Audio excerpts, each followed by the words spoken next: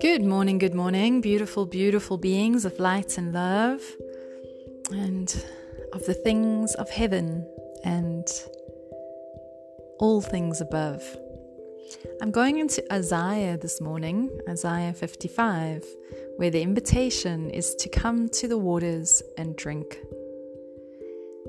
Everyone that is thirsty, come to the waters, and you that have no money, come, buy and eat. Come buy wine and milk without money and without price. Why do you spend money for that which is not bread? And why do you work for things that do not satisfy you? Listen diligently, listen carefully to me, and eat that which is good, and let your soul delight itself in fatness.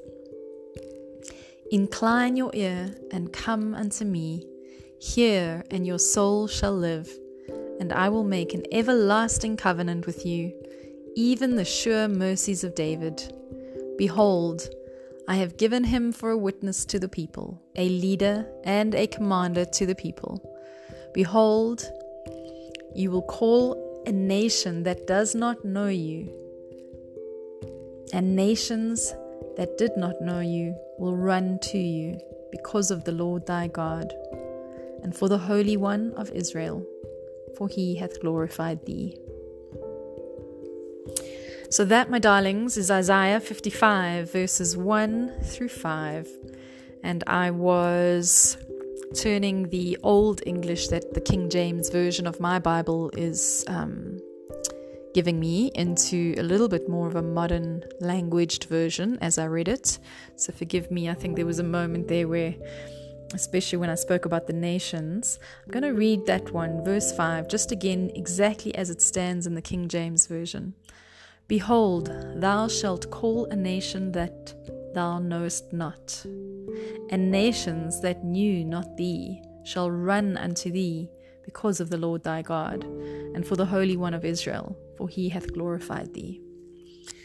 So I just want to emphasize that when we are going through scripture, if you have a translation that isn't easy to understand, always take the time and effort to turn it into English in your own mind that you are led to actually use, right? That is in your own words, like we used to be taught at school. And in order to understand a passage, take the time to study the words, go into a dictionary, have a look, what does this mean?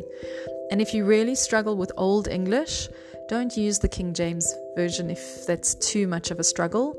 Look at the other almost more modern English language versions of the Bible. There's a New English and there's a New International Version. There's also the New Language Translation, the NLT. There's the Passion Translation, which a lot of people resonate with because it's put into language that is really breathing a lot of upliftment and encouragement and strengthening and lifting up of our passion for Christ into the way that it's also worded. So having just, clarified that when you're reading the Bible, the first thing is to check if you're not comfortable with the language and the translation itself, don't lose the true, sincere milk of the word, the actual living waters and the spirit that is breathing life into you when you read it. Trust that as you read it, it is transforming your mind and it is bringing with it all the blessings of heaven. It is allowing your ears to be opened and to hear what you need to hear. And it's the way that God will speak truth and life into your very being. It's how he sets up a beautiful interior inside the temple of your body for the Holy Spirit to come and dwell within you. And it's where Christ makes his home when you invite him inside you.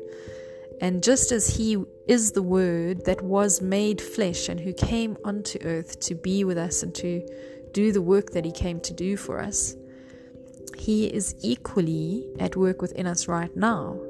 So come to the Word knowing that every time we dip into it together, every time we drink from these living waters, it's literally as though the Spirit within us is becoming a revived oasis, and we are able to bear much fruit from this place within us, where rivers are now running, where once there were only deserts and dry areas, where big stones and boulders and mountains have been moved out of pure faith and trust that is what God is doing.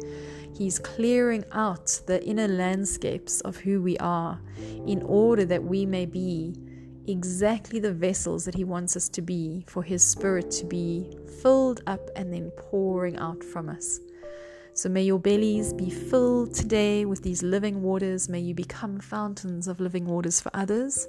May you find your own words that the Holy Spirit gives you and trust them, that they're moving in the holy, beautiful Spirit of God as they come from you and your purified heart in Christ to others today.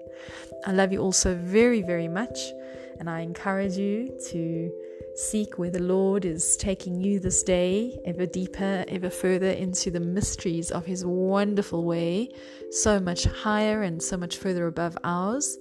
Let's trust in Him with all of our hearts, love and praise and thank Him for everything that He gives us and does for us.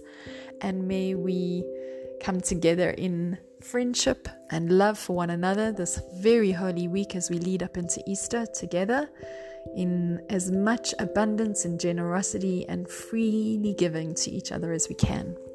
Big, big love and hugs from my heart in Christ, seated in heavenly places, to your heart in Christ, opening the door wide for Him to enter into us and to transform us into the sons and daughters of God that we are. Much love and blessings. Bye for now.